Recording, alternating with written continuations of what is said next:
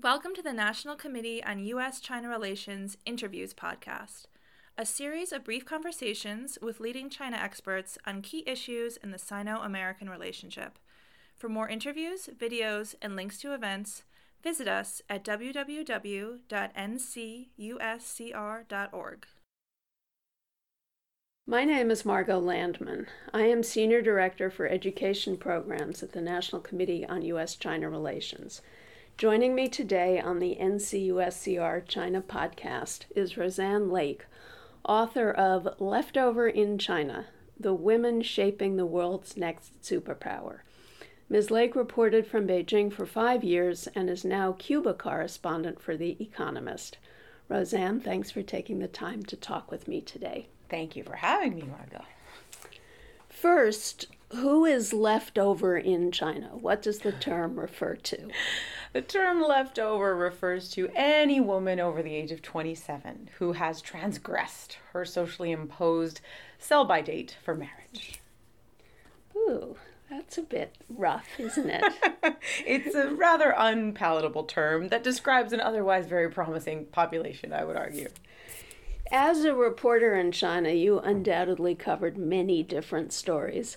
Why did you choose this topic, leftover women, for your first book? I couldn't get away from them. They surrounded me in a very good way. I worked with these women. At the television station where I was working, almost all of my colleagues were so-called leftover women, and most of them hadn't even reached the age of 27 yet. They were preparing to be leftover, and their families were treating them as burning buildings because they were worried that they would soon be leftover. And initially, I was a very young reporter when I got to China, and I didn't know much about Asia. I studied comparative literature and Romance languages, nothing to do with this environment that I threw myself into, and I was just very intrigued by how I could understand China. And I knew that the big political stories and the big economic stories were very important to know, but I wanted a more human component. And so as a woman of the same age, these stories just became an exchange. And I think being left over isn't something that Chinese women discuss much amongst themselves. And so as a foreigner, they were a little bit more open to discussing it with me. And it was like, well, how are things in the West? And it was an exchange. And pretty soon I became something of a leftover whisperer. Like leftover women would seek me out to tell me their stories because they would hear from other women that I was interested in learning them. And it got to the point where I had so many stories of, bumptious matchmakers and neurotic mothers and just wild tales that happened over Chinese New Year that I needed to find a way to release them somehow. And that's how, the momentum for the book started. So if they didn't talk about being leftover or approaching leftoverhood in the office, how did these conversations originally start coming up? I understand over time they would be attracted to you to talk about this, but how did it start? It started after Chunjie, my first Chinese New Year in China. And I got back to the office and I had the sensation that my otherwise very chipper colleagues were behaving differently. They weren't as cheerful as they usually were. So I asked around, and one of the superiors on staff explained that it was because they weren't married. And this was baffling to me because many of them were, again, 23, 24. I couldn't figure out what the issue was. And as I spoke with them, I hadn't been in China all that long at the time, and I didn't speak much Mandarin, but they explained that, they had come back with a fresh lacquering of this pressure from their parents. And I said, well, does this go on all year long? And they said, oh no, in 2 weeks we'll be fine. I mean, after we take some distance from them, it's just kind of Chinese New Year is when all of this pressure reaches its zenith. And so it's the most stressful time. And when, self-esteem really suffers a blow, and the longest vacation you're entitled to as a Chinese person, when that's full of, awkward blind dates and niggling from parents, it's actually not a very pleasant vacation. But fortunately it wears off, and although a rather constant pressure is applied, it's not nearly as acute as it is around the holidays. So it died down, their unhappiness. It did. As we got further away from Chinese New Year, their spirits would, they became more buoyant. So part of the book then is based on interviews, whether formal or informal. How else did you go about researching the topic? So a lot of the initial research was based on interviews, and then there was an important demographic component that I needed to understand. I needed to make sense of how, in a country with a surplus of men, women could be having such a hard time finding partners. So I started with a lot of demographers who sort of gave me the bones of how I could explain, the sort of counterintuitive nature of women not being able to find partners. And then I also did a fair amount of academic research into sort of the nature of how important marriage is in China as an institution that has traditionally been a way of organizing societies, but also a lot of research into the history of romantic love in China. Because what I was hearing from these women was that many of them were left over because they didn't want to get into marriages with people with whom they weren't in love. And I thought that was a perfectly respectable thing to feel. But their parents were much more interested in, 过日子就好了. Just find someone you can pass the days with and everything will be okay. But these women, because they were financially independent, because they had minds of their own, they just thought, well, my life as a wife isn't going to be better as my life is now. I'm enjoying the independence I have, and the idea of, marrying a stranger in my hometown because my parents want me to isn't very appealing. And so they resisted that. And it was important for me to understand that actually, again, being very new to China, that romantic love as a reason for marriage is a very new thing in China. And when you discover that, that's a very hard thing to swallow. How do you explain that? I mean, it's the world's largest population, and it's you have to do it with great nuance because it is a very nuanced. How do you explain it to whom? How do you explain it to readers? How do you, readers who might not understand, who might not be as familiar with China? It's kind of callous to think right off the bat that, people don't get married for love in China. Well, why is that? And then when you start to, pour in the history, it makes more sense. But it's something that, most of the developed world has been doing for 200 years. And the fact that this is very new in China is, of course, very interesting, but also needs to be explained with all of the historical baggage that accompanies it.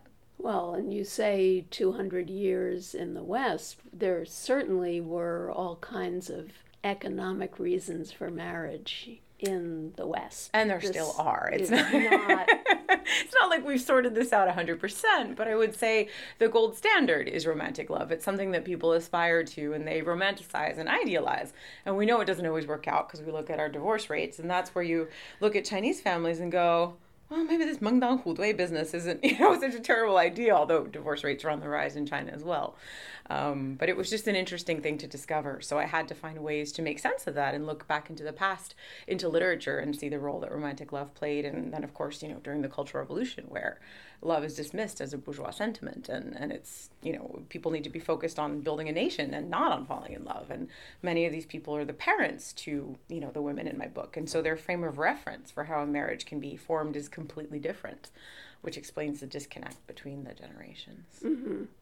So explain for somebody who is not overly familiar with China who the surplus men are and why they aren't matches for these young women. So the surplus men in China are known as guanggun, or bear branches. And another charming term. Yes, another very unsavory term that's meant to reference the fact that they're unlikely to produce offshoots of their own. And these are men who are largely born in rural areas of the country where the need to have a son as a result of tradition was a bit more prevalent, and also just, families wanting boys to grow up and be able to work on farms. And these men were left out of China's economic growth in ways that, of course, anyone born in a city was not, right? They were able to appreciate much more from the expanded access to education and just the growth of the economy. And as sons, these men were also required to stay behind and take care of their parents and look after the family farms. And so they weren't able to leave, and as a result, they're stuck on these farms in areas where very few women were born to begin with, and of those born as daughters, they were able to leave for other places of China. They could become masseuses or factory workers and getting out of their villages, marry up. And so these men are the leftover, or the bare branches of China, and they are in surplus. So they have to compete with one another to find a wife which is essentially numerically impossible for all of them. And this has stoked bride buying from nearby countries like Vietnam and Cambodia, and also, unfortunately, an industry for bride napping as well, given this requirement to wed in China and to produce offspring, which is still very much prevalent in Chinese society. It would seem that there's a class element as well. The rural men are not only rural, but they're not very well educated and they're not very well financed. Right. And these are women who are exactly the opposite. They are well educated. They have, relatively speaking, good incomes. Mm-hmm. The idea that they would fit well together is... First of all, geographically, it's impossible because they live in very different places. But of course, from an educational perspective, it doesn't work out. And from a socioeconomic perspective, it doesn't either. And that's even more true in China because we've seen China has this rather dogged adherence to marriage hypergamy, or this idea that a woman should marry up and a man should marry down, right? This is part of the sociological research I did. Okay. Hypogamy is the opposite. I guess I've been looking into this for so long that these words seem normal to me, but apparently they're not. So hypergamy, this idea that, a woman should marry someone taller, more educated, and with a higher salary. And that's sort of been the idea in China. These are part of the yaochou that your parents are looking for and that ideally you should be looking for when you're on the market for a mate. And given everything that's happened, Margot just rolled her eyes, for those of you who can't see. The market for a mate. Well, that's really what it is. I mean, for a very long time, marriage has been transactional and somewhat mercenary in China, and we see remnants of that. I mean, now there's a supply and demand issue, and there are some families who are, willing to capitalize that on that as a way of acquiring goods, right? It's expected that a man will bring a marital home to a relationship, and not just a home, it's 车子房子票子. It's also a car and it's also cash. And so for a man on his own to be able to afford a home in rural areas, or even less so in places like Beijing and Shanghai, that's very unlikely, right? So parents are going to have to pour a lot of resources into being able to acquire those assets for a son. And by extension, here comes the unromantic component yet again, wield some sort of veto power over the mate choices of their son, right? It's like, well, if we put our life savings into getting you a home so you can attract a wife, if we don't like who she is, we're not going to let you marry her. And then if, you don't have our money to buy a house, well, good luck finding a wife. Long live romance. So that ends up happening. So you have a certain lightness to you when you talk about all of this, but it sounds rather ugly. Yet you end on a rather optimistic note in the book, saying that you think these women have or will have a very important part to play in China's future. How do you get from the point A of a really derogatory view of young single women to this positive outlook? Well, we all know that China is a land of contradictions, and this is probably the ultimate contradiction, right? That women who are called leftover are actually a very promising part of China's future is something that became apparent to me as I spoke with hundreds of these women and then ultimately, honed it down to 4 for the purposes of the book. But especially when comparing China's situation to other East Asian tiger economies. So looking at Japan or looking at South Korea or Singapore and understanding that, these are countries whose economies took off rapidly and quickly, just like China's did, but economies that are now suffering as a result of not having women involved in their formal economy. This is especially true in Japan, where Christine Lagarde has been saying for years, your economy is not what it should be because women have not been involved in the workforce. And the problem is not education. Women in Japan have access to education, but a lot of times that education it'll result in a clerical track. And so, women will become assistants or secretaries until they get married and have a child, and then they check out of the workforce for 13 years. That's not a very productive way of making use of an otherwise very bright part of your population, and it's not allowing them to reach their full economic and earning potential, right? South Korea, not quite as acutely, but also it's difficult to manage, well, it's difficult anywhere, right? To manage a really powerhouse career and also balancing everything that's required at home. China's different. As a result of the Cultural Revolution, where women were involved in the workforce, and also the unique circumstances of this one-child policy, which very unexpectedly led to this population of only daughters, you have women who are very well educated and who are in the workforce, because it's not really possible to have a single earner household in China. And so from an economic perspective, I see these women as a very important part of China going forward, because China needs to do a couple of very important things. In order to maintain its economic growth, it needs to make sure that domestic consumption stays up. Who better than your ladies to be doing that, right? And a part of them being able to spend is first them being able to earn. So by calling them names and rushing them into marriage and motherhood before they're ready to do it, you're going to be curbing their potential. But when you compare that to, the situation in these other countries, I would actually say that China's in a better place. And that's why I'm hopeful. I mean, especially as it makes this transition from a more manufacturing-based economy to a more knowledge-based one, you have a very vibrant population of young women, many of whom are bilingual and who've been educated abroad. We know there are 330,000 Chinese students studying in the U.S. alone. Not all female. No, of course not. Probably about half or slightly more. I remember looking at the numbers not too long ago. But, overall, male and female, you have a very well-prepared population to propel your economy forward. So I am optimistic. I'm generally an optimistic person, but I see good things. All right. One more not very pleasant question.